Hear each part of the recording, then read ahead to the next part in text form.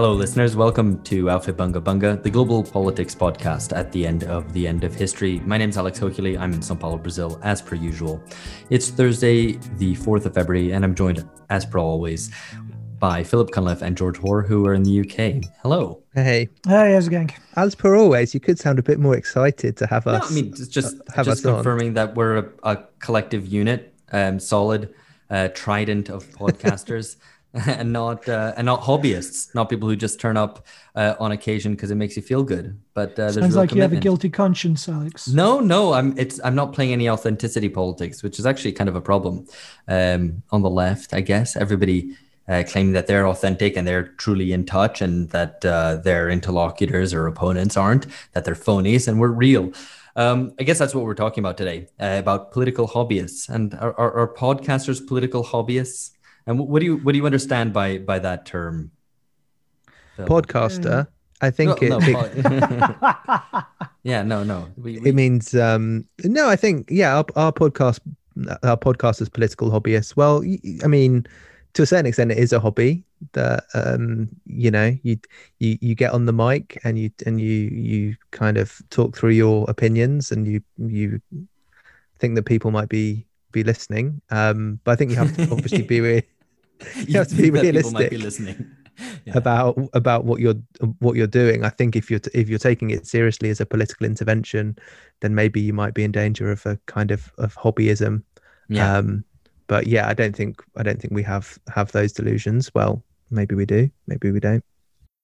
No, but that's right. It's not like, it's not ipso facto politics, but it's politically adjacent. It's it's kind of an intellectual, political kind of thing. But I guess this is the thing. Everybody thinks everyone else is a phony, right?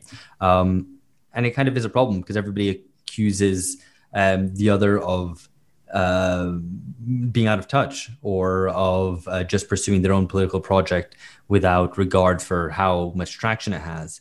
Or maybe the opposite, actually. I do think everyone else is a phony, but I hope that doesn't make me a hobbyist. Comes as no surprise. To listen to think that Phil thinks everyone else is wrong and a phoney, and only me. But only I have seen the light.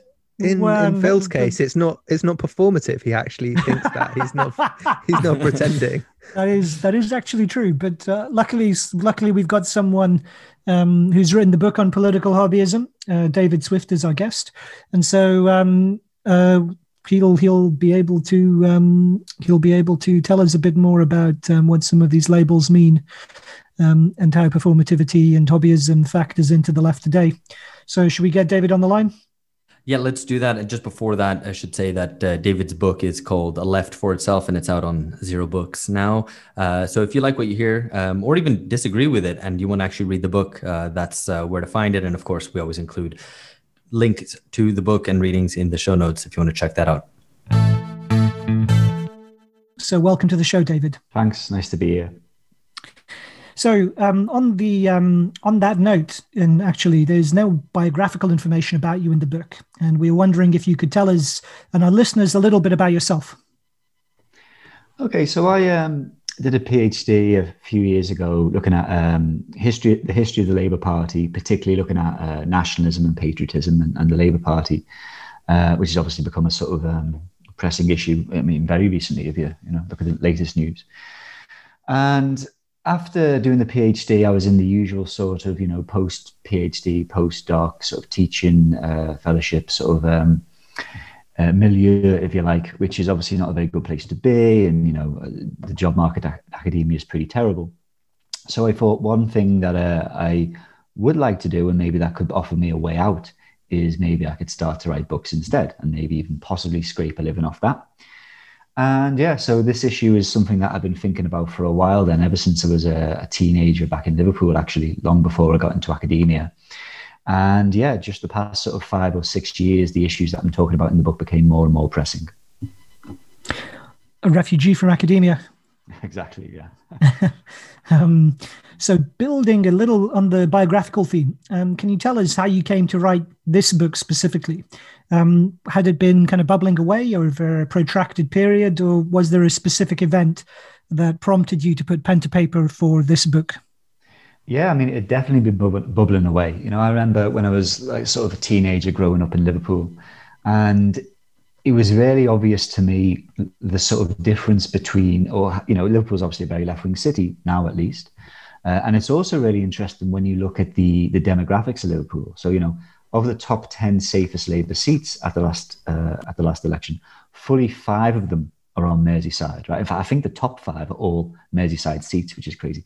And you look at the demographic difference between those 5 Liverpool seats and the other 5, which are London Walthamstow, London Tottenham, 2 Birmingham seats, and then Manchester Gorton.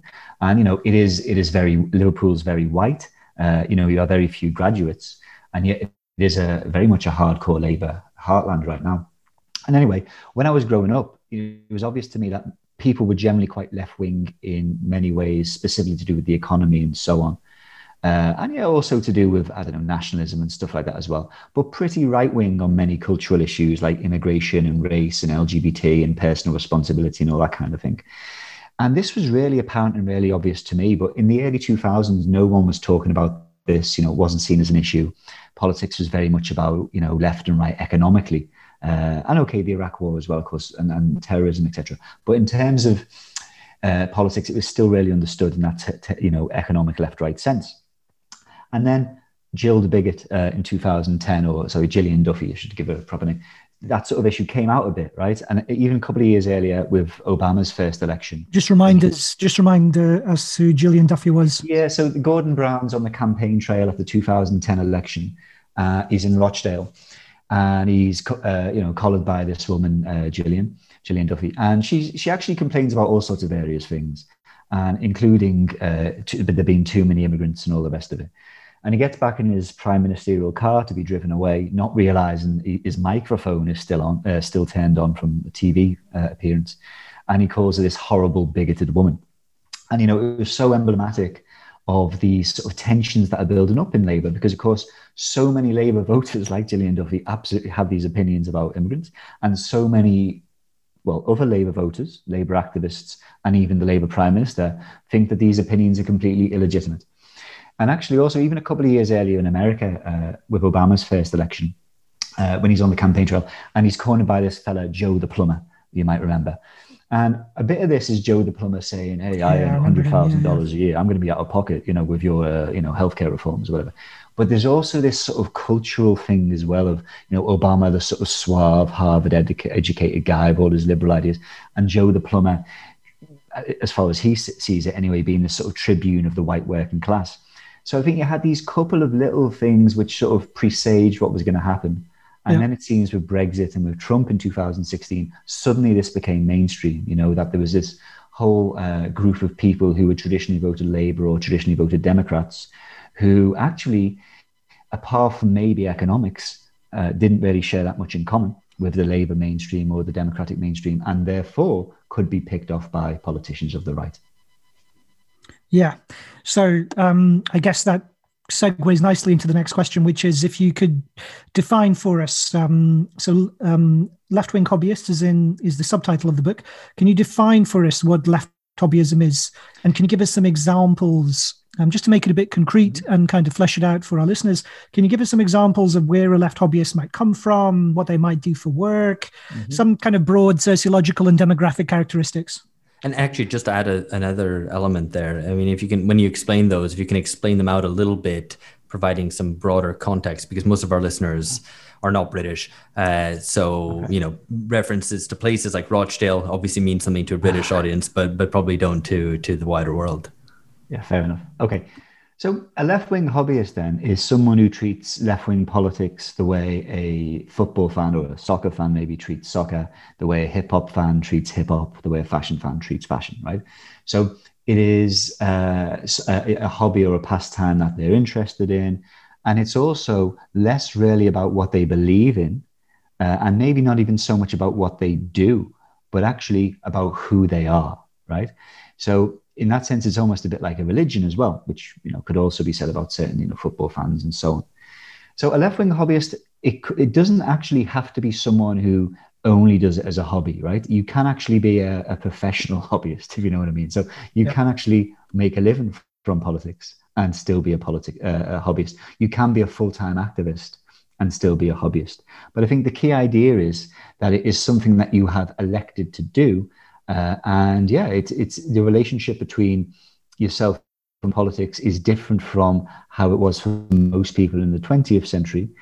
It's something that I suppose has always existed, although I suppose it used to be much more marginalized. So in the UK, for much of the 20th century, for example, the dominance of the trade union movement within the Labour Party, and then later on various Black and Asian rights movements and feminist movements and LGBT movements, etc. The people involved in those movements were not hobbyists. They needed to be in a union. They needed to work against racism. They needed to campaign for LGBT or female rights because it was in many cases life or death for them.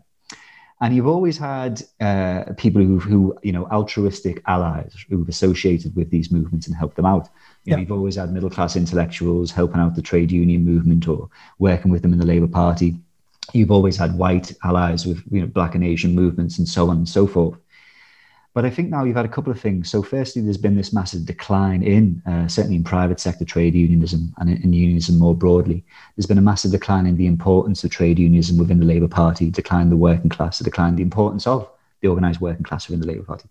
And you've had an explosion of higher education, and especially in the past 10 years, social media, right?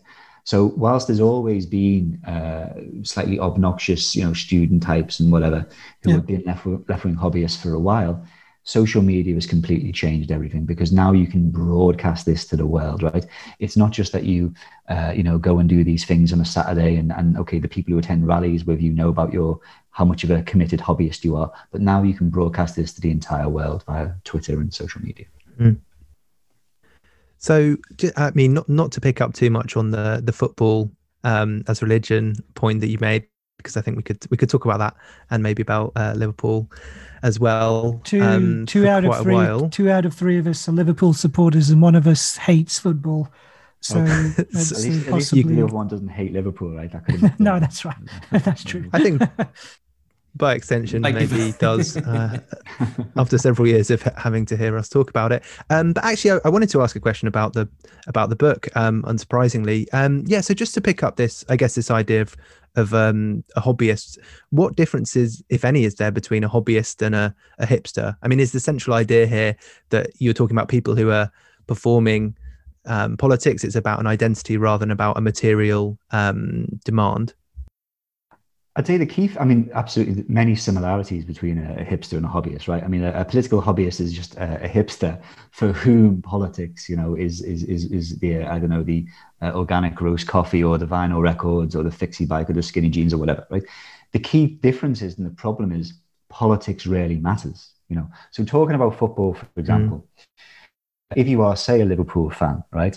And Liverpool don't lose, right, as we have obviously done the past few games, and we don't win anything, you don't stop being a Liverpool fan, right? It doesn't matter. It's actually not really about winning. I mean, ideally you want to win, but of course, supporters of most teams never see the teams win anything, right? And they don't just give it up. They still go every other week and so on, and they're still a fan of that team.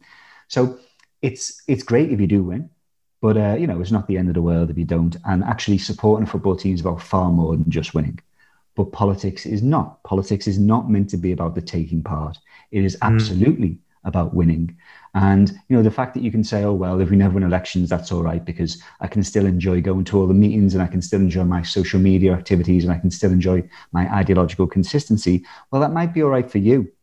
But there's a lot of people out there for whom that is not all right, actually, and for whom are really suffering because of, say, Labour or even the Democrats' inabilities to win elections. So I think that's a key difference, that, hipsters might be a little annoying to some people, but, it's ultimately harmless. But political hobbyists are a big problem because they can actually stop get in the way of left-wing parties actually winning. And obviously that has, very severe consequences. Can I just throw something in there which might complicate the picture a little bit? But I mean, actually hearing you describe the contrast between football fans and political hobbyists, actually your description of football fans for whom kind of taking part even without winning is still meaningful and worthwhile might apply to certain kind of old communists, for example. So, the Greek Communist Party, the KKE, who seem to be just happy to maintain their kind of 10% base, which is itself declining because it's getting older. And and maybe losing, those industries are being decimated in which they have strongholds and so on. For them, it is kind of just taking part. So I guess you do have other areas of politics even where that what you call hobbyism actually obtains as well, but who aren't kind of young millennial hipster types at all, actually, because for example, the Greek Communist Party, just take the example, is very far from being that. Yeah. Oh yeah, I'm sure. I mean, some of these sort of older hands in the Labour Party, when I told them about my thesis, they were saying, yeah, 'twas ever thus, you should have tried going to meetings and rallies in the 70s and stuff, and you'd always see these people. But I'd say a couple of things. I'd say, firstly, they tend to be much more marginalized and sort of almost like aware of who they were and what they were, and absolutely aware that they didn't plan on taking power, and there was still a point in what they were doing. And actually, even today, you could say, if you look at the Green Party in the UK, the Green Party is never going to take power, but that doesn't mean that they're not doing important stuff. And at least as far as they're concerned anyway, it doesn't mean that they're just hobbyists. Like Caroline Lucas is clearly not just a hobbyist and so on, the former leader of the Green Party. So yeah, it's not just necessarily, you can absolutely be involved in politics and fight for what you believe in, even if realistically it might not be achieved. The problem is then when this hobbyism takes over or infiltrates that one of the two main parties of government, especially when it's the only party that can prevent right-wing conservative governments from taking power. So I guess to move things on, and you don't have to name names, but if you are happy to, who are maybe some of the more famous hobbyists on the left, either in the British or American context, who exemplifies this tendency particularly well in your view? So, yeah, I mean, as anyone who reads the book can pick out, one of the most common people coming up is Owen Jones. And yeah, it is a coincidence that his sort of rise to prominence in his career over the past 10 years has coincided, coincidentally, with, the Labour Party, losing consistently and the left sort of losing left, right and centre, no pun intended. And yeah, I think he's a very good example of this. So he is a professional hobbyist, if that makes sense, right? He obviously earns a great deal of money, and success and prestige and fame from what he does. And absolutely, he's not, his heart is in it, right? He's not this sort of cynical careerist. He absolutely believes in this. And sometimes I think that's half the problem, you know what I mean? Mm-hmm. If people get that much pleasure from, looking up what's going on in the world and then tweeting out solidarity with this, solidarity with that, always taking themselves so seriously, literally treating it like it's a religion rather than politics, then I think that's a big problem. So I think Owen Jones is a very good sort of a layman's example of that, who is not actually, a professional politician, but is, I would say, definitely a full-time hobbyist. So yeah, thanks for not saying podcasters. Well, not at all. Not at all. Because again, it's not about being interested in politics. Like, I'm really interested in politics. I read lots about politics and listen to podcasts and watch, politics shows. That's completely fine, right?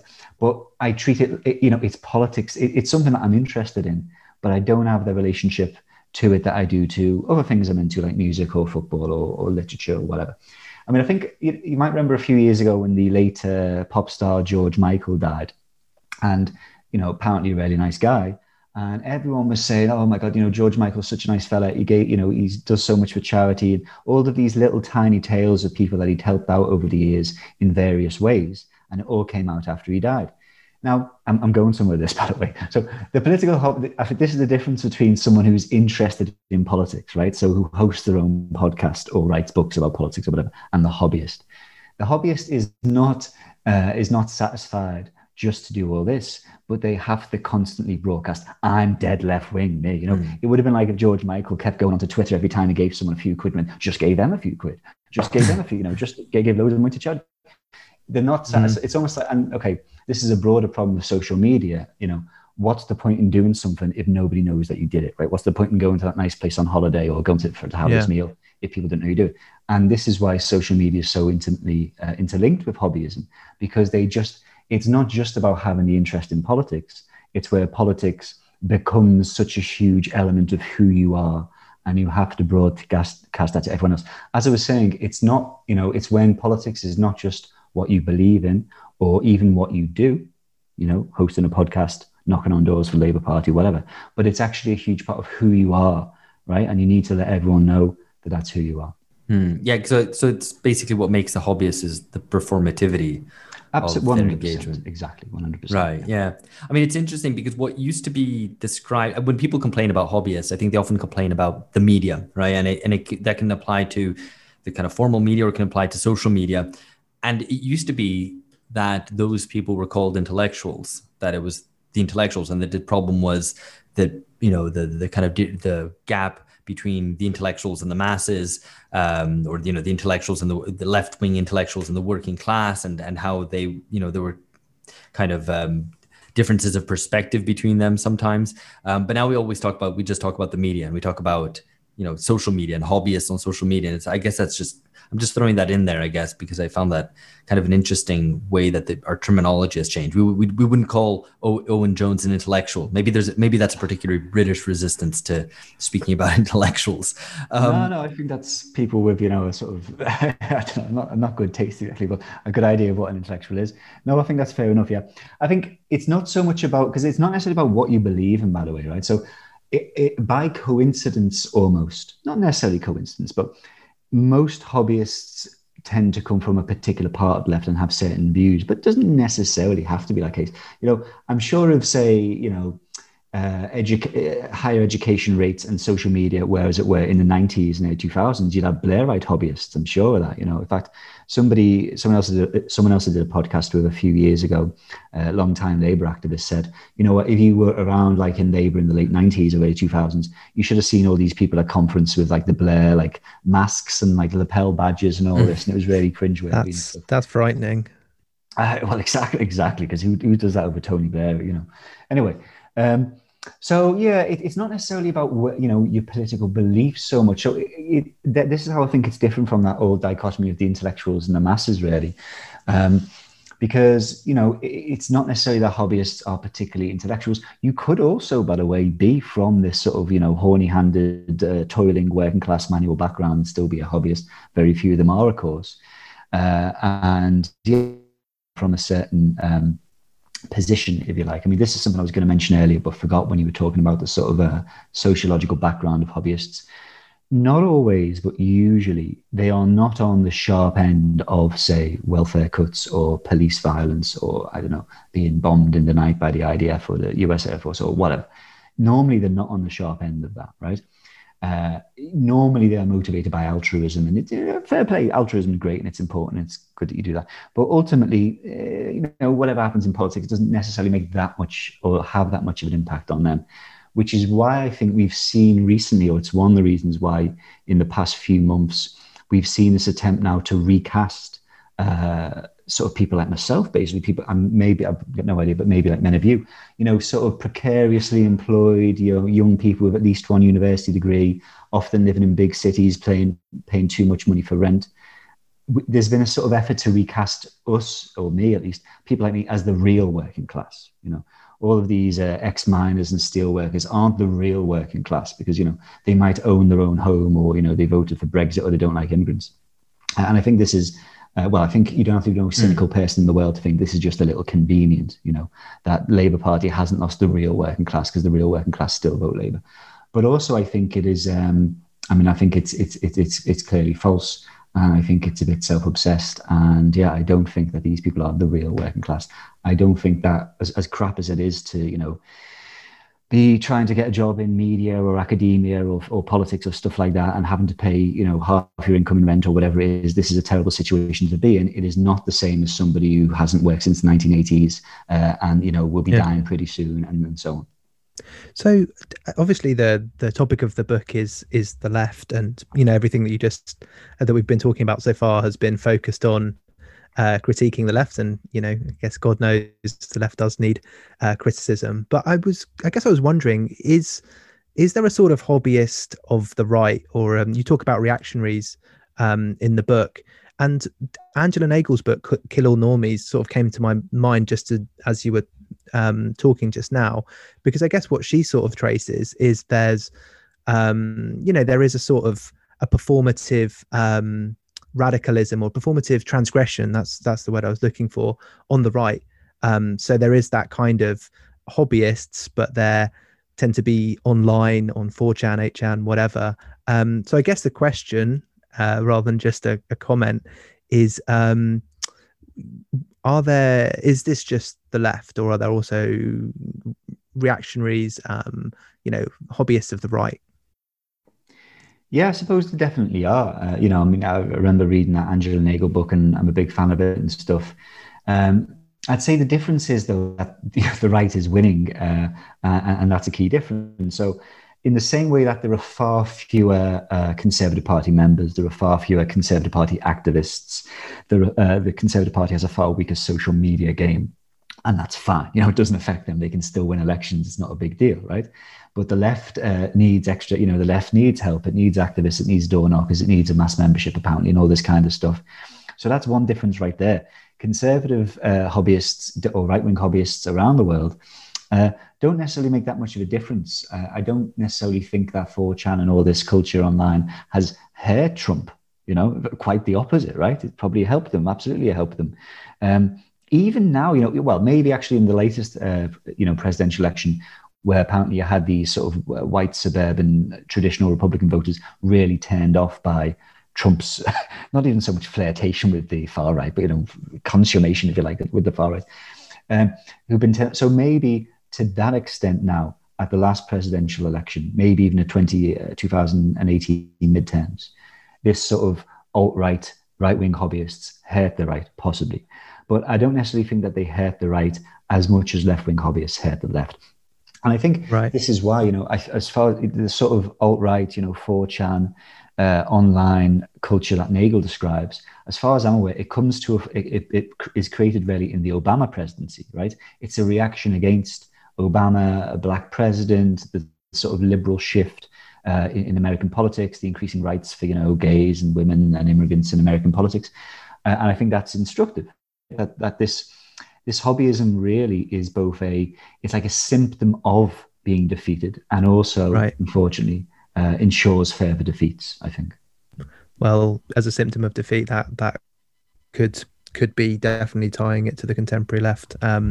But yeah, sorry, Alex, I think you were going to jump in. Well, I wanted to jump in. I wanted just to ask you, David, if you could explain a little more about what you mean by reactionary, because you kind of you use it quite frequently in the book, and I wondered if you weren't maybe perhaps yourself indulging in a little hobbyism, given the kind of the complexity and the shades of different varieties and strands of thought on the right of British politics and Western politics more widely. Yeah, I think one of my main fears when writing the book is I don't want to seem like a right-winger myself, you know what I mean? And you can obviously see how that could be perceived, right? And certainly in like my media appearances and podcasts and all. You've been called the Nazbol? Oh yeah, I believe so, absolutely. Yeah, a Strasserite, a red brown. Indeed, yeah, and probably worse as well, actually. And yeah, so this is the problem. I'm at pains to try and set out in the book, I am not like these people. I am of the left, etc.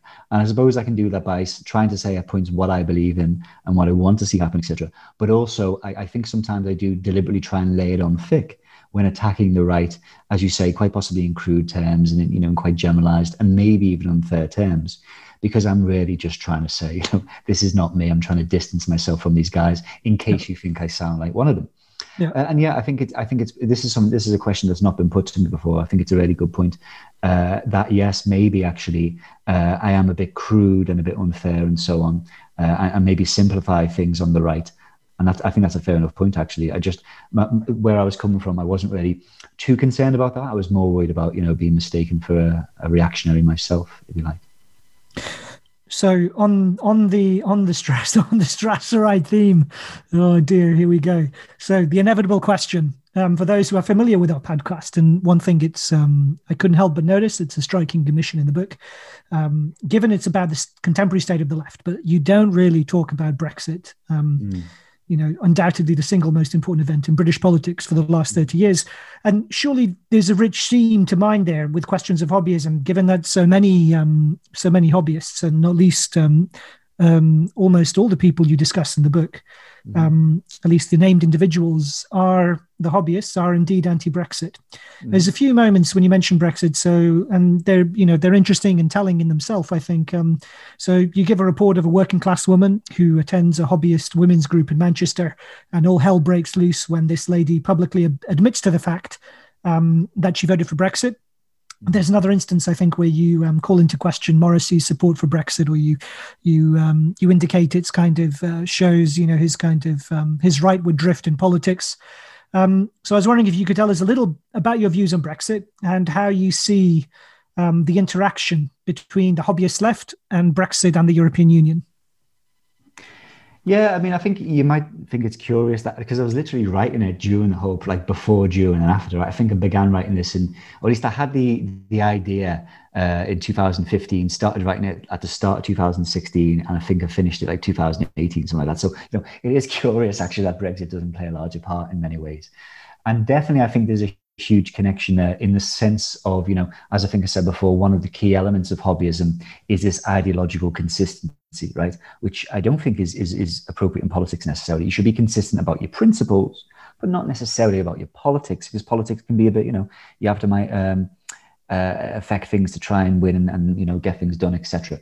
But anyway, this ideological consistency of the idea is, well, if you are this, if you are, say, left wing, then you must believe in all of these things, right? And it's not optional. You can't pick and choose what you want to believe in. You've got to believe in all these things. And so, yeah, I think Brexit is massively interlinked with that, whereby so many people who, I voted to remain and stuff, and I wasn't particularly bothered one way or the other, actually, but there we are. But so many people, yeah, if you voted to leave for whatever reason, and obviously lots of people did for all kinds of different reasons, some for left-wing reasons, some to do with sovereignty or the economy or immigration or whatever, then actually, yeah, it was seen, this is, you are excluded from, claiming to be left wing. And in fact, therefore you must be, I don't know, anti-immigrant, or you must be, a Farageist or something like that.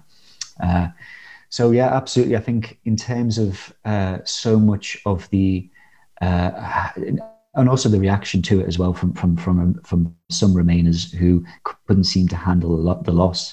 I think there was a lot of sort of hobbyism and sort of performativity and a sort of identitarianism in that, whereby, they had more than even what Brexit meant, like more than even, EU laws or the economy or fishing or whatever the hell. It was absolutely more about, my identity has been challenged and what I believe in has been challenged, and, I can't accept it. Yeah, and I guess, the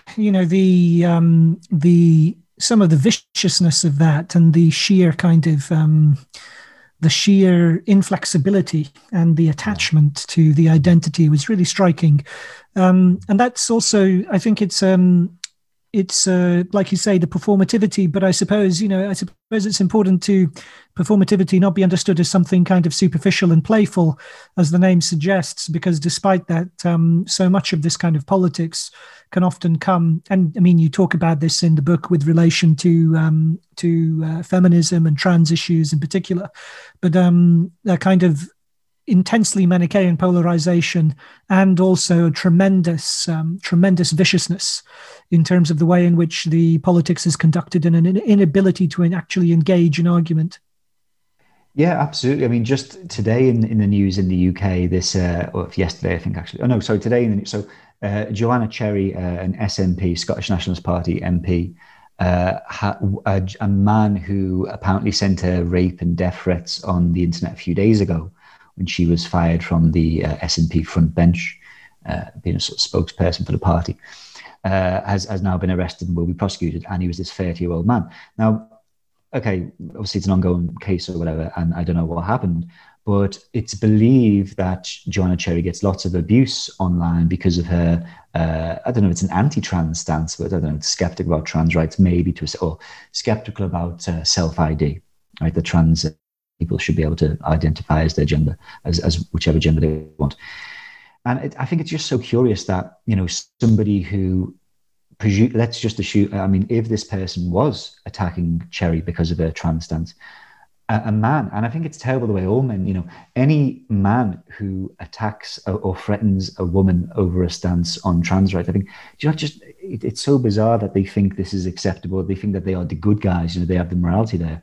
Because okay, unless somebody is an actual bigot who says, oh, trans people should be killed or something like that, then, can you not just accept that this is a political disagreement made in good faith?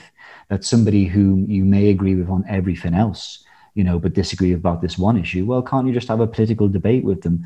And certainly, I just wonder what goes through someone's head if they think they're the good guys and they're sending rape and death threats to somebody because of their political stance. Yeah, which I always think is crazy. And just a couple more. So, something that always strikes me, because this is obviously something that's happened in the past few years, and it's always interesting to me to find out that certain women who I have known and believed to be very much on the left, like Selina Todd, the Oxford academic, or Beatrix Campbell, who's also a female academic. And I remember finding out about Beatrix Campbell a few years ago, because she wrote this sort of essay attacking George Orwell, and really attacking this idea of the sort of left-wing small c conservatism, patriotism stuff. Yeah. And I think it's interesting because so many of these women are properly left-wing. They are not. They would hate, like, say, Blue Labour. They would hate Tony Blair. They do hate Tony Blair. Right? These are not sort of centrist socialist women, right? A lot of these women are really, really bloody left-wing, like Linda Bellos as well. People like that. These are people who, if it wasn't for the trans issue kicking them out of the cathedral of hobbyism, well, I don't want to call either of those women hobbyists, but these are very left-wing women. And yet, because of their, not even a major disagreement really, it's more about degrees than anything else, because of the slight disagreement on this one issue, that's it, they're beyond the pale. No, it's amazing, actually. Those people like that who would have a generation ago been actually kind of seen a bit as, kind of the loony left, I think was a term that was used, but, kind of maybe even be called hobbyists. Now, I'm not arguing that they are, but that I think a lot of mainstream opinion would see them as in the same way that we see a lot of identity politics left today. And yet now they themselves have been excluded, have been outflanked, I think, as you put it in the book at some point. 100%. And it's terrible. So people like Linda Bellos or Julie Bindel, who have been beaten up and abused and vilified in the tabloid press and by the right for decades, called lesbians, called crazy, called, all these man-hating, all these terrible names for decades. Before so many of the people who are now abusing them for being terrorists were even born, never mind in politics. And yet these, 18-year-old middle-class boys think they have the right to abuse them and call them terrorists, etc. So it's, and also I think the sort of naivety and myopia of it, because, if all of these people who were so left-wing and who never would have dreamed that one day they'd be outflanked to the left, it happened to them, do they seriously not realize that it can and possibly will happen to them? So many of these people now in the 20s calling people TERFs and whatever, do they not realize that in 10, 15, 20, 25 years, the exact same absolutely could be happening to them? It's crazy.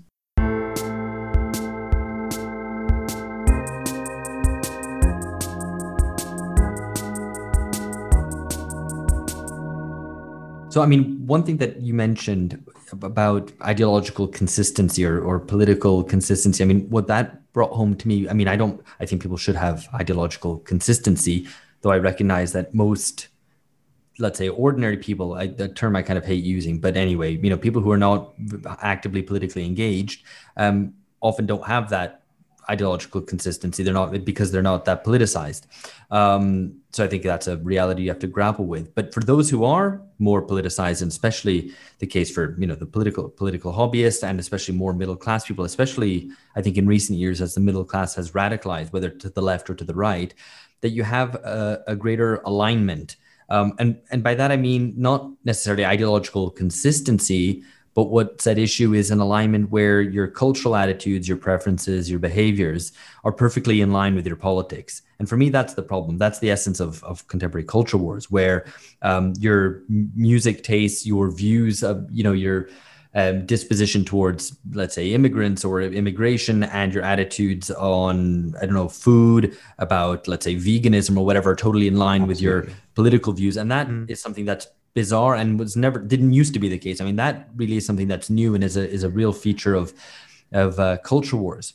Now, where I'm getting to with this is that there seems to be a kind of two sides to this, and I don't mean left and right, but that you have those who perhaps are too political, I guess, in the sense that they don't take into account class at all. So this would be your typical identity politics left, who just throws in their cultural preferences as their politics. and don't really have any consideration for how their for example, trans issues, how those might not actually have much resonance for a lot of people. And it's not that they think that trans people should be silenced or that erased or whatever the kind of overblown, overheated rhetoric says, but just that it's just not a concern. They maybe don't know any person who's trans. They don't know what's really at stake there, and probably rightly don't see that as an issue of national importance, right? And I think that's. But then, so you have those people, right? You have on the other side, though, you have people who seem to perhaps not be that interested in a political project and are just identified and focused on identifying who the working class is, the real working class, which is something that you already mentioned, David, and therefore aligning with it and aligning with the right people with what the working class perspective is, what the working class tastes and habits are, and thereby in doing so will win elections. And they seem to be too little interested, in my opinion, in the politics, or just in just going, okay, what do the working class believe? What do they behave like? And let's make ourselves like them. Do you see a problem with the latter? And maybe if I'm being a little bit cheeky here, but are you maybe a little bit guilty of the latter yourself at certain points? Yeah, a couple of good points. I mean, with the first one, absolutely, there are plenty of people who don't seem to take class or material reality into consideration. And you can understand why this might have widespread appeal, especially amongst people, from a fairly, middle-class background, because they don't have to do anything, right? They don't have to give anything up. It doesn't threaten them in any way. As I think I say in the book, certain attitudes, if you're a middle-class white person from, say, the UK or the US, certain things to do with, say trans rights, if you're not trans, you don't know anyone it is, or Middle Eastern politics or what have you, it doesn't affect you. You're not going to have to pay any more in taxes. You're not going to have to be disadvantaged in applying for a job or to college or anything like that. And yeah, there was a great book out a couple of years ago with Verso by Asad Haider called Mistaken Identity, when he talks, and I quote him a lot in the book, actually, and use him a lot in the book. And he talks about, it's for so many middle class African Americans, middle class, Asian and Hispanic Americans. Identity politics is absolutely great. They want to see a world where, boardrooms are, completely diverse and Congress is diverse and nothing else changes. That would be great for them. So there are a lot of people out there like that. And then the other side of your argument, I completely take what you mean. So you may have heard of a book by Joe Kennedy out from a couple of years ago called Authentocrats. Yeah. I had actually jotted down when I was asking my question, Authentocrats, and I wasn't sure if people would be familiar with the term, so I jumped over it. But yeah, exactly. So I think this is probably the most sort of interesting and sort of not necessarily persuasive, but I think it's. I think he does make some good counter arguments to the sort of thing that I'm saying in my book, but ultimately I think it's fundamentally flawed. So he uses this example of this Labour MP Owen Smith. This is completely ridiculous. Of people who haven't heard of this, who was running for the leadership against Jeremy Corbyn in 2016. And he's in his constituency of Pontypridd in South Wales, and he's in a cafe, and he gets they bring him over a cappuccino, and he goes, "What's this?" I pretend not to know what a cappuccino is. I said, "Oh, normally I'd have a cup of tea." So Kennedy uses this one thing, and it's a completely ridiculous incident. Obviously, the fact that this guy thought that people would believe that he didn't know what a cappuccino was, and secondly that he thought that this act would somehow endear him to quote unquote traditional Labour voters or the quote unquote working class or whatever, is ridiculous. But unfortunately Kennedy goes off on this and uses this to claim a load of nonsense, in my opinion. And in fairness to him, he is from an English literature background rather than a history or political scientist or sociological background. So he talks about his own hometown of Darlington in the northeast of England, and he talks about how there's an Italian coffee shop there. Where they had a proper, back in the 80s even, they had a proper coffee machine, espresso machine, all the rest of it.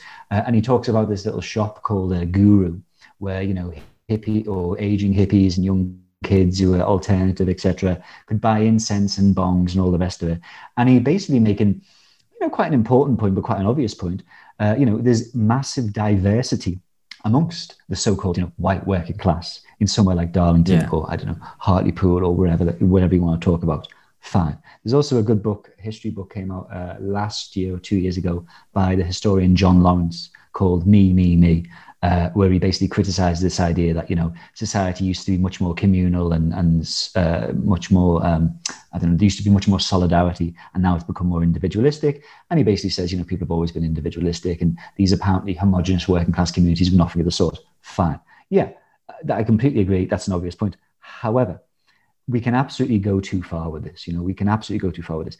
Again, I know, coming from Liverpool, and Liverpool in many ways is, a very strange city, as I was saying earlier. I think demographically, if you look at the 98% of people who are British born, much higher than the English average, much higher than the English average, which is about 86, but higher actually than the average in the so-called red wall seats, which went Tory 2 years ago. If you look at the low levels of people with university degrees, again, lower than the English average as well.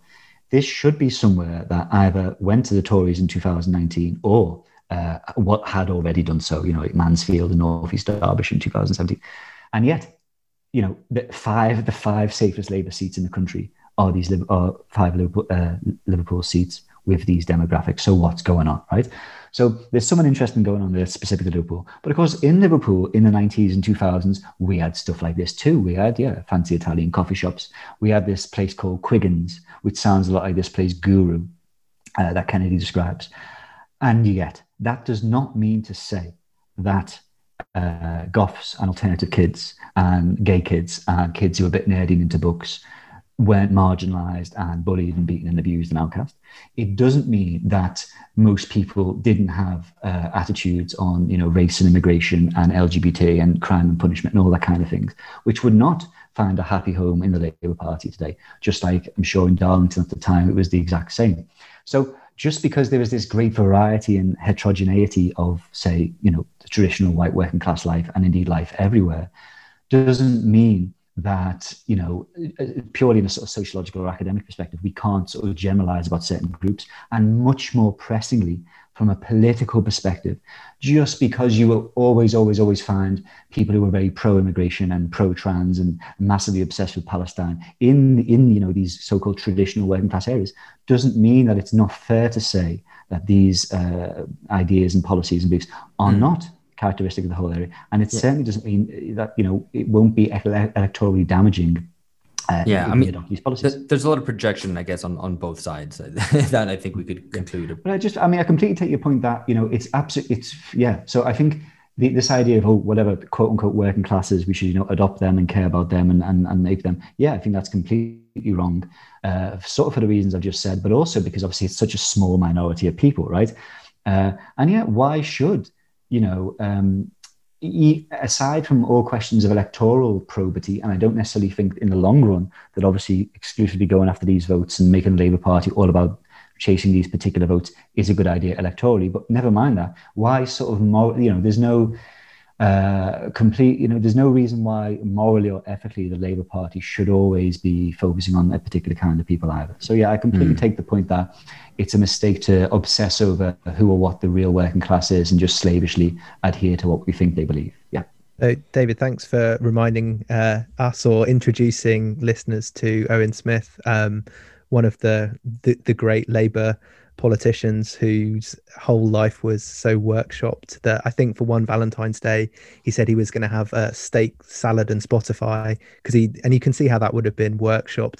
You want slight implications of Netflix and chill, you have steak, that's very masculine, salad, that's healthy.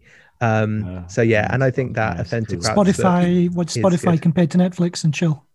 Sorry, so steak, salad, and Spotify. It's like, so you know what Netflix he doesn't say, right? Yeah, so he doesn't say Netflix and chill. So what's Spotify? That'd be too obvious, maybe. It's implied. It's implied. He's smooth. That also starts. For American listeners, this is probably a guy who's maybe comparable to Mayor Pete Buttigieg. I think that's right. Actually, but straight, equally sociopathic, but straight. Maybe the problem with Netflix and chill is, I'm not quite young enough to understand, but I think it's implying that you're not really watching Netflix, you're having sex, basically. I think he couldn't go with that. It was a bit too risky. He actually just is eating salad. That's it. So I wanted to ask you, David, about this. You mentioned how the people now who are so kind of wrapped up in particularly in the online kind of flame wars and the authoritarianism and the kind of the vicious slander and even the violence of left-wing hobbyism, that they themselves might be subject to some of this in the future when public culture, for whatever reason, might turn against them. And you've given us an example of that in the past, and I wondered if you had any sense of where the outflanking might come from or what it might look like. Yeah, it's a huge question, isn't it? It's a really interesting question, and because obviously now it doesn't seem as though there is many sort of new sort of development that could open up, right? You could say, I don't know, 100 years ago, obviously women were massively repressed, so that needed to be changed, and then maybe Black and Asian and gay people and so on, at least in white majority countries. But now it does, and obviously trans people more recently. So it doesn't necessarily seem as though there is a sort of new front which could be opened up. So yeah, it's curious to wonder what the new thing will be.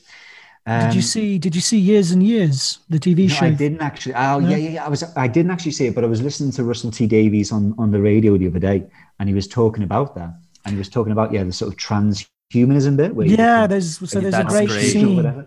There's a great scene in it where one of the kids to one of the couples in the show comes out as trans, and they're they're very kind of welcoming and open-minded. Yeah, they're very accepting and warm, and they say we'll support you, and we'll help you kind of transition if you want to, and they're very kind of loving and supportive parents.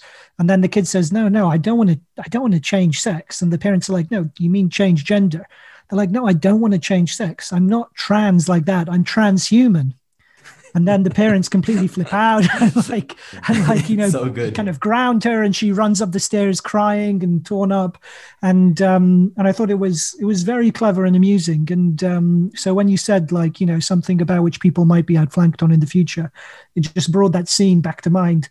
Maybe in the future, the trend, I don't know, I mean, it's slightly facetious, but it's hard to imagine the kind of the twists and turns of some of these outcomes of identity politics. But it's good because she wanted to this child wanted to upload, a teenager wanted to upload herself to the web, basically to delete herself as a biological existence and just exist on the internet. So I mean, it's a brilliant little turn there, and in an otherwise a bit patchy show, I think that was just a real standout moment. It was brilliant. Yeah. So yeah, absolutely. I'm sure whatever it is, it will be completely discombobulating and disorientating for people who thought they were pretty hip and who thought they were pretty with it and who thought they were at the cutting edge of, political radicalism, etc. Whatever it is, I'm sure it will be unexpected. And so many people now who are, sort of abusing other people for not getting with the program will themselves be outflanked and won't know what hit them. Yeah. Yeah, no, absolutely. I mean, your book is in some ways obviously about frustration with the hobbyist left, and it's obviously one that we share. We share the frustration and the way that, I guess, the analysis that left hobbyism impedes the left in being more successful than it currently is. But I guess looking more broadly, you could look at other parts of the political spectrum and the hobbyist left itself, and see the hobbyist left itself as deeply frustrated. I mean, they might be frustrated because they also don't seem to have that much popular traction, or they're frustrated with continuing whatever cis heteronormative white supremacist patriarchy, and that the great unwashed out there aren't able to accept basic things that for them seem completely basic, such as gender self-identification. But then also more broadly, there's probably plenty of frustrated liberals out there who are completely bemused by the fact that people might support Brexit, and that people would do something so self-evidently counterproductive as leave the EU. Or frustrated even neoliberals who think, we haven't really tried proper neoliberalism. There's still too much state regulation, and that we need to, we haven't tried it, like a bit like kind of old communists saying but real communism was never tried out. Real neoliberalism was never tried out. And so on. And, frustrated Tories as well, who feel like the country is being overrun by cultural Marxists and, university campuses going completely crazy, and The Guardian and whatever else, right? So everybody's frustrated. Everybody is frustrated with the lack of political traction for their own projects and for their own views. So I guess my question then is, one, what do you make of this widespread frustration? And is your frustration with the hobbyist left more important, more significant, or is it just one among other frustrations? Okay.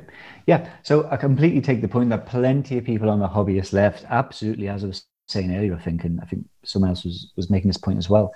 This is a reaction to defeat. This is a reaction to being sort of marginalized by sort of mainstream politics or political defeat and so on. There's a great quote from the sociologist Manuel Castells. I think I pronounced his name right, I'm not sure. And he basically says, I haven't said it's a great quote and I can't remember it, but whatever. He basically says, when people cannot control the world around them, they shrink the world to the sort of the world. They shrink the world to that which they can control. Something like this. Timon the meerkat from The Lion King actually said it more succinctly. He said, "When the world turns its back on you, you turn your back on the world." Right? And so much left-wing hobbyism, I think, is based on this. It's going, "Oh, you're not going to support us then, or you're going to defeat us? You won't accept Ed Miliband? Well, up yours. You'll see what we'll go." This is it. It's almost like we can't. And this is what it flourishes, and this is why social media, flame wars, and so on is so bitter, and so much of these attacks on people in academia are so bitter, because this is the world we can control, right? We can't win elections, we can't control the economy, we can't stop the planet heating, but we certainly can hound people off social media. We certainly can stop people speaking at university. This is what we can do, in this. Again, a footballing reference when Pep Guardiola was talking about Jose Mourinho after an El Clasico match a few years ago. And Guardiola said to the media, "In this room, Mourinho is the fucking chief. He can't necessarily beat us on the pitch, but he can certainly beat us in the media room." And I think so much hobbyist left is what's going on. So much hobbyist leftism is a response to that. Absolutely. It's a response to the marginalization amongst the population at large and their electoral defeats, their electoral rejection of the population. Now, it's interesting that you say absolutely. So many people from all around the political spectrum have a similar problem. So I think, and also, by the way, a response when you hear people talking or complaining about, people on social media or, college activists and all the rest of it, is that, look at, say, racist violence, right? Look at murders and suicide of trans people, look at, all these immigrants or asylum seekers being detained in army barracks, look, it's clearly this is a big deal, right? Clearly we are not winning. Clearly we don't have any influence, etc. So I think it's a bit like the old Marxist idea of base and superstructure. You have the sort of socio-economic base, and then you have the sort of political, cultural superstructure. So I think there's something similar to that that's going on. So if you look at the actual reality of what's happening, clearly the hobbyists have no purchase, or very little purchase anyway. Clearly on both sides of the Atlantic, I mean, maybe the US, hopefully not anymore, but anyway, clearly on both sides of the Atlantic, there are people in power who are very anti-immigration, who are certainly, or the were with Donald Trump anyway, certainly willing to use race, to further racial tensions and anxieties as a way to, get themselves into power. Clearly, there are people who, are very right-wing in cultural wars, and they seem to be in power right now. But then you have, aside from the reality of, racism and racist violence and homophobia and all the rest of it, you have this sort of, political, cultural superstructure of, say, the social media world, of academia, of, in fact, much mainstream media, not just social media, where actually it's completely different. There, right-wingers can't get a word in edgeways. There, people are ashamed to be right-wing. There, the left is completely dominant. And the problem is that this latter world means nothing and doesn't really do anything. And this is the problem. So it really alienates many moderate people and conservative people, because it looks to them, when they go onto the internet, or they turn on the television, or they hear what's going on university campuses, it looks to them as though they're losing, and they're, everything they believe in is under threat and has been disregarded. Whereas actually that's not the case at all. They're still very much in power, and most of their worldview still pertains. And this is why hobbyism is so bad, gives these people this impression. And vice versa. So many of the hobbyists, they think, rightly, actually, that, when it comes to the real world, when it comes to government policy, when it comes to the economy and stuff, we don't have much purchase. We're not getting our way. And yet they do sort of completely dominate certain spheres. And so, I think that these two things feed off each other. Yeah, I mean, for all the right, right populists have been the only new political force to seem to have to make a breakthrough in the past 10 years. they themselves probably suffer from their own disconnect from the social base. So although they have some electoral success, I'm sure some of the more, the kind of right-wing populist hobby horses don't have that much popular appeal. I mean, so they maybe are able to connect on kind of skepticism towards open borders and immigration, but some of the other stuff about cultural Marxism is probably also like, what the hell are you even talking about? I don't know what cultural Marxism means, As an aside, Jordan Peterson. Well, yeah, exactly. As an aside, I think the classic right-wing populist is Jose Mourinho. Actually, if you look at it, he's his politics is his football is this kind of gritty defensive politics, defensive football of the little guy, and he communicates through the media, and that's his space. That's where he really triumphs. But ultimately, he defends the interests of oligarchs. So he pretends to be to speak up for the little guy, but actually in the interest of the oligarch. Exactly, he's a classic right-wing populist. Yeah, good point. Yeah. You don't have to agree. No, it is good. It is a good. You've clearly workshopped that. It's a good bit. I have not. That's only the second time I've ever said that. So there you go. Fair enough. I wanted to kind of, I suppose, break it down, or I suppose push away from hobbyism for a moment. If we pass, so clearly you want to pass hobbyism from the contemporary left. But I wanted to ask you, so what does left mean for you, David? How do you understand the left historically, apart from the malign influence of hobbyism? So for me, I definitely describe myself as more of a social democrat than a socialist, although it depends what you mean by socialist. I'm not necessarily, for me, common ownership is not necessarily the be all and end all. Might be a good idea, I don't know. But it doesn't necessarily have to be the be all and end all for me.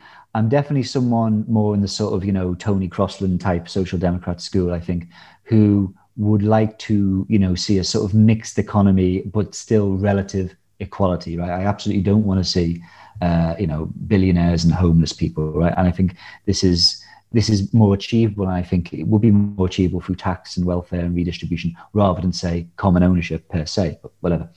So, but for me, absolutely, the left is not just about class and material things and economic things, because, of course, issues to do with race and gender and sexuality, etc., are very much material things in many ways. They absolutely have massive impacts on people's lives and clearly interact with class in important ways. So for me, the left is both about economic justice and social justice. It's about reducing inequality to relative equality. I don't necessarily believe in absolute equality because so few people do. I don't think it's necessarily feasible, and most people clearly don't want it. They don't want to see absolute equality.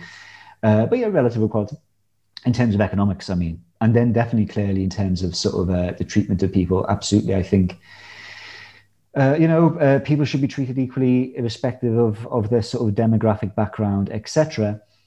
So yeah, firstly, I think that the sort of economic aspect of the left and the social justice aspect of the left are both massively important. You can't have one without the other. You shouldn't go for one without the other. So I'm definitely not one of those old leftists who's maybe more like, it's all about economics. It's all about money. So as to sort of, what world I'd like to see, it's really tough. This is obviously a shit situation right now that we've been in the past few years. And it's hard to see anything right now other than sort of incremental, change and slow evolution. But yeah, in terms of how I see the history of the left, I mean, something that's really important to me in my politics really, and is that I believe that most people, whilst they are, I suppose, sort of slightly left-wing economically, they're quite right-wing culturally, and that's fine. It doesn't mean that the left should therefore be right-wing culturally. But I think it means that you have to be quite sophisticated if you're going to win power in a democracy, and you're going to try and implement these measures. So something I talk about in the book, I talk about basically the history of the Labour movement in the UK in the 20th century, and how pretty right-wing it was on so many issues for so long, and how the success the Labour Party did have, say, in the 60s with legalising abortion, legalising homosexuality, abolition of the death penalty, etc., was usually done sort of, through the back door almost, sponsoring private members' bills and so on, right? They never put it in any of the manifestos in 64 or 66 that we're going to do this kind of thing. So, yeah, I think basically a lot of my politics stems from my belief that or even stems from, I myself personally, okay, I have a PhD, I've got loads of books, whatever. I'm pretty left-wing on all these cultural issues, but I'm aware that my background and my education, whatever, I have these political beliefs because of that. I'm aware that most people don't actually share these beliefs. And I'm aware that if I want to see what I believe enacted, I need to really work hard to persuade people. And I think that's what distinguishes my vision of the left from the hobbyist vision.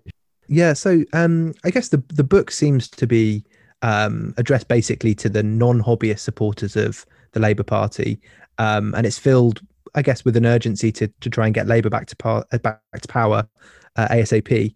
And sometimes I think, maybe this can even be at the expense of certain issues or certain questions that you maybe might be more willing to kick down the road, such as republicanism, nuclear power, for electoral advantage. So I guess the time to be more critical of Labour potentially, or move the conversation in this direction. I guess from your point of view, and you just were outlining, I guess, your politics there. Why is it so important or so urgent to return Labour to power? What do you think they could do with it? Yeah, so I always think any kind of left-wing party in power really is surely nearly always better than not being in power and having a right-wing party in power. I don't really subscribe to the view, which I know a lot of people on the left do, that actually having a sort of wishy-washy, left liberal administration just makes things worse, right? Because they get sort of rejected. They turn people are disappointed and turn against them, and it just emboldens the right. Maybe, but I don't know. I mean, I think certainly in the UK, we just haven't had enough Labour majority governments to really test out that theory, Unlike in the US, at least, you do tend to get a Democrat every couple of election cycles. So yeah, I think in the UK system with the first past the post electoral system, and there being two main parties and only two parties really that realistically could take power, with the Tories obviously not going to introduce any kind of electoral reform, why the hell would they? The current system has benefited them very well for the past 100 years. So the Labour Party are really the only game in town right now to stop the Conservative Party being in power.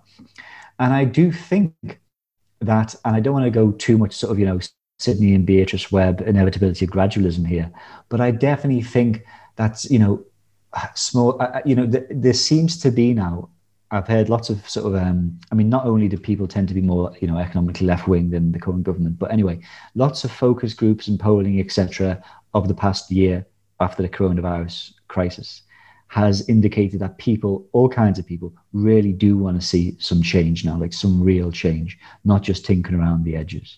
And clearly, I don't think the Conservative Party are going to deliver that.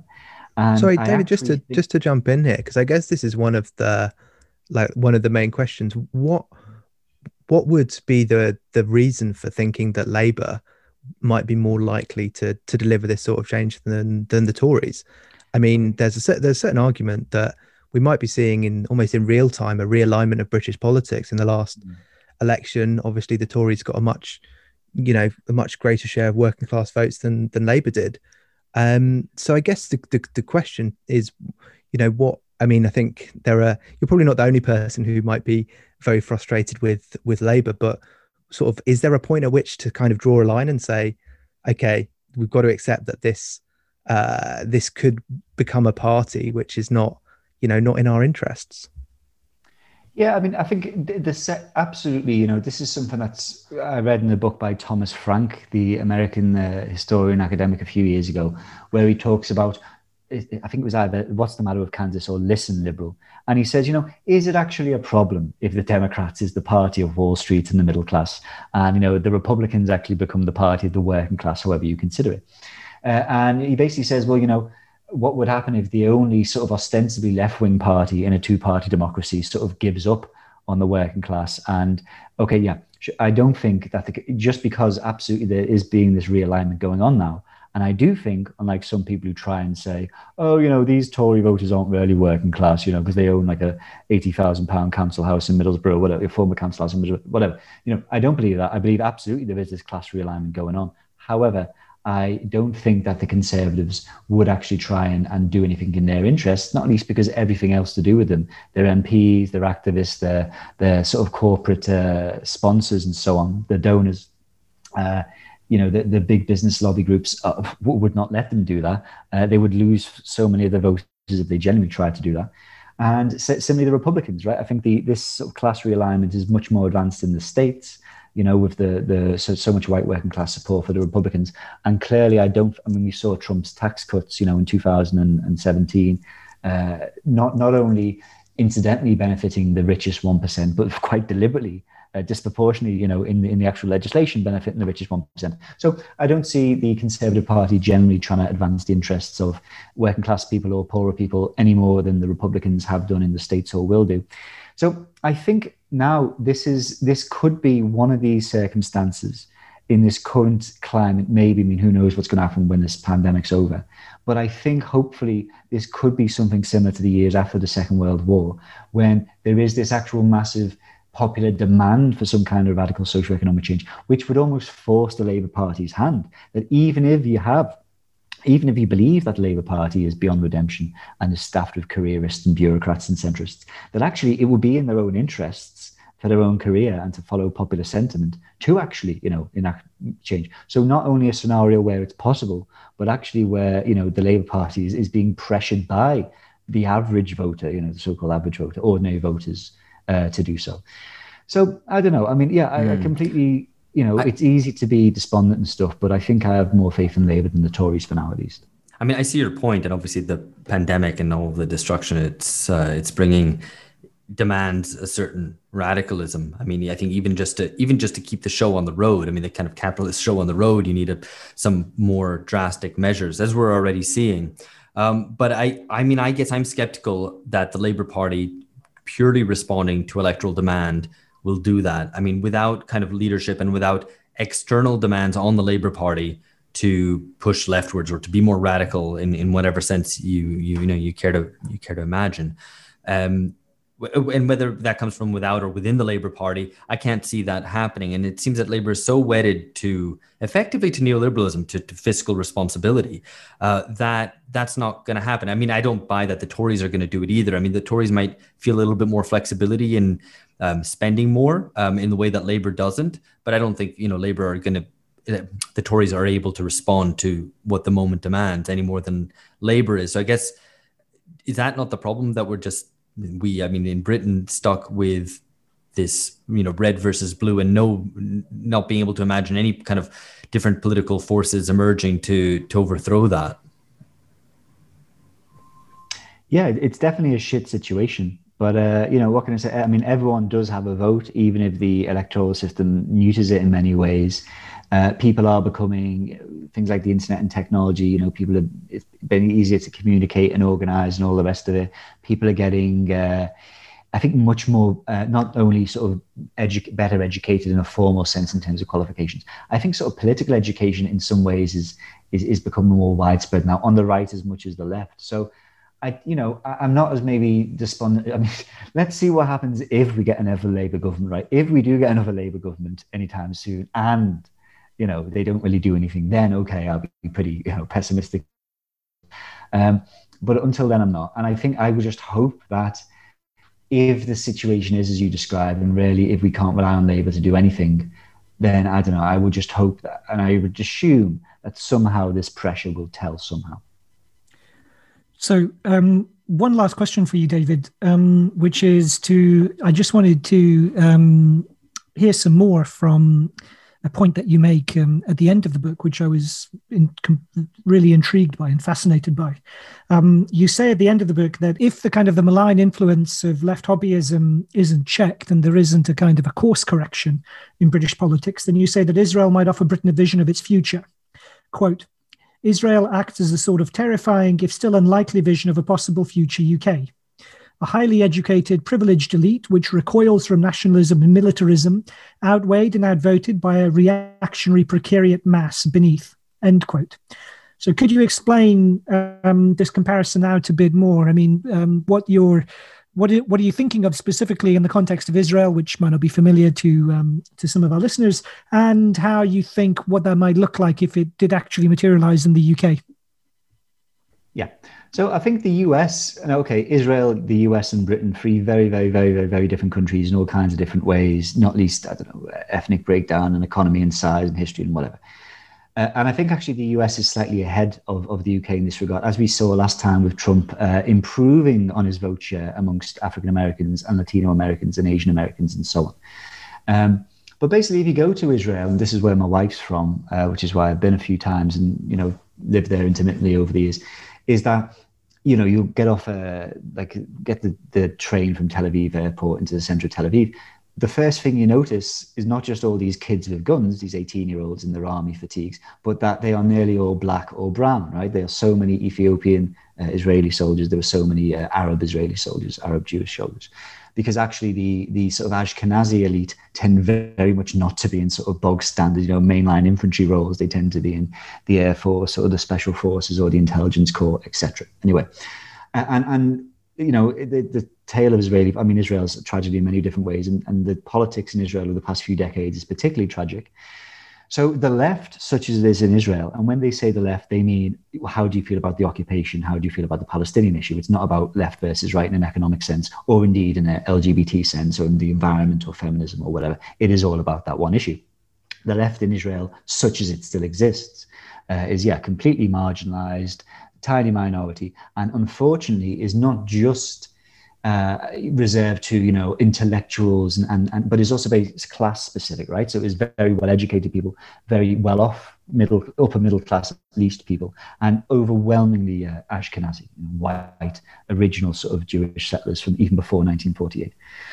And the right in Israel, like the Likud party in particular, has its main support amongst not just Mizrahi Jews, who immigrated from Arab countries, who tend to be much poorer than the Ashkenazi, much not as well educated, much more right wing, but also Ethiopian Jews as well. This is starting to move a bit now, actually, but for decades, the Ethiopian community in Israel was massively supportive of Likud. And it's starting to move a bit now, but it's still very much the case. I read this brilliant, and so it's really interesting because you get, with politics and stuff, not just the Palestinian issue, but also with, say, asylum seekers, right? Because there's lots and lots of asylum seekers in South Tel Aviv. It used to be a very much working class Mizrahi area. The working class Mizrahis don't like them, want to boot them out. And of course, nearly all the people who support the asylum seekers are Ashkenazi middle class Jews from elsewhere. And there was this great article by this Israeli academic called Nassim Mizrahi, it's literally his name as well, Mizrahi, about this protest in South Tel Aviv a few years ago, where you have these it's a sort of pro-refugee protest, right? So these white, it's not actually by refugees themselves, it's by, Ashkenazi middle-class students and so on, who are supporting the Eritrean and Sudanese refugees in South Tel Aviv. And they are met by this counter-protest of working-class Mizrahi Jews who start chanting, "Hitler didn't kill enough of you," which is crazy by itself, by the way. It just shows you Jesus Christ. Wow, exactly. Incredible. Well, exactly. Because, the Holocaust is, I'm actually not Jewish myself, although my wife is. I'm Jew adjacent, as they say. So I don't want to say too much yet. But for a lot of Mizrahi Jews in Israel, the Holocaust is not quite their story in the same way it is for European Jews. You know what I mean? It doesn't have the same role in their life. For them, actually, their expulsion from Arab countries after 68 or earlier, 67 already, is more about their story. And I think I'm bringing this up because it just shows you this sort of, this I don't want to say racial or ethnic hatred, but like this intra-Jewish class and educational and intra-Jewish hatred of these people who think, you only support the asylum seekers because you are rich, because you are well educated. Yeah. And I really, we can see this now with the so-called white working class in the US and in Britain to a lesser extent, where the idea is, you only have these views on trans issues, on Palestine, on Trident, on immigrant, blah, blah, blah, because you are privileged and because you're well educated. And as we know, as I said before, that's obviously a massive, massive, massive oversimplification. Fine. But I fear that in coming decades, as the population of the US and Britain becomes more diverse, so I touch on this in the book, and it's going to be a main theme of my next book, actually. so many, black and brown Americans and Brits are on cultural issues, much to the right of sort of white, well-educated Brits.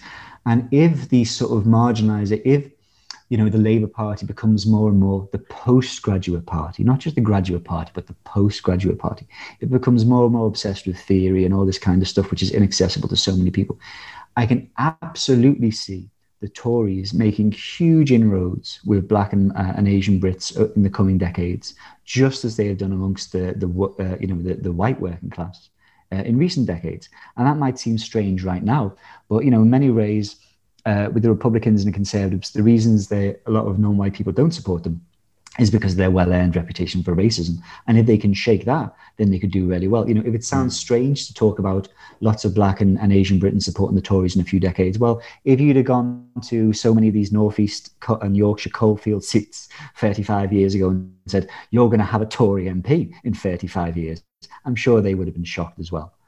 So, as I say, it's unlikely. And okay, we're talking about three countries, very different demographics here and different political systems and economies, etc. But still, it is a sort of terrifying vision of the future, I think. No, I don't know enough about the internal dynamics of Israeli politics to judge it, though the picture you paint is compelling. But I don't doubt the Tories can make inroads.